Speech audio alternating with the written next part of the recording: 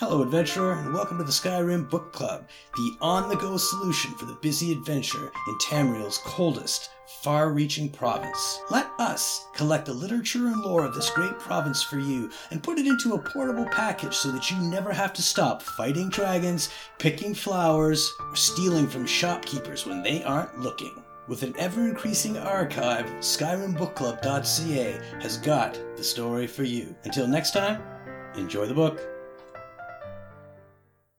Lord Jornibret's Last Dance, a song involving men and women's parts. Every winter season, except for the reason of one war or another, really, quite a bother, the Queen of Rimmon and her consort request their vassals come and cavort. On each and every ball, the first man at the hall is Lord Ogun Jornibret of Gare, the curse of all the maidens fair. Oh, dear ladies, beware, dearest, dearest ladies, take care. Though he's a very handsome man, if you dare to take his handsome hand, the nasty little spell will be cast, and your first dance with him will be the last. At this social event, everyone who went knew the bows and stances and steps to all the dances. The Queen of Rimmon and her consort would order a trumpet's wild report, and there could be no indecision as the revelers took position. The first dance only, ladies, separate, away from such men as Lord Jornibret. Oh, dear fellows, explain. Brothers, can you help make it plain? The man's been doing this for years, leaving maidens fair in tears, before the final tune's been blast, and her first dance with him will be the last.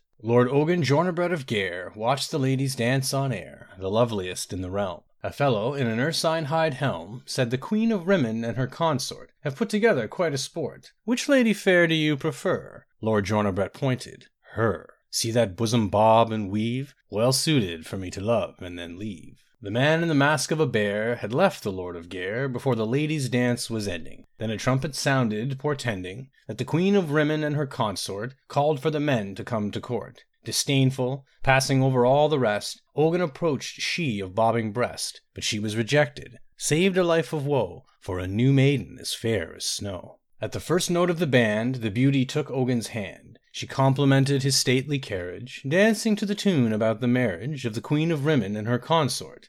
It is very difficult indeed to comport, with grace neither falling nor flailing, wearing ornate hide and leather mailing, dancing light as the sweetest of dreams, without a single squeak of the seams. The rhythms rose and fell, no one dancing could excel. With masculine grace and syncopation, Lord Jornibret even drew admiration from the Queen of Rimmon and her consort. Like a beauteous vessel pulling into port, he silently slid, belying the leather's weight. She whispered girlishly, "The hour is late, but I've never seen such grace in hide armor." It was a pity he knew he had to harm her. The tune beat was furious, and he began to be curious. Where had the maiden been sequestered? Before this dance was requested by the consort and his Queen of Rimmon, I didn't see you dance with the women. My dress was torn as I came to the dance, she said, smiling in a voice as deep as a man's. My maids worked quickly to repair, while I wore a suit of hide and the helm of a bear.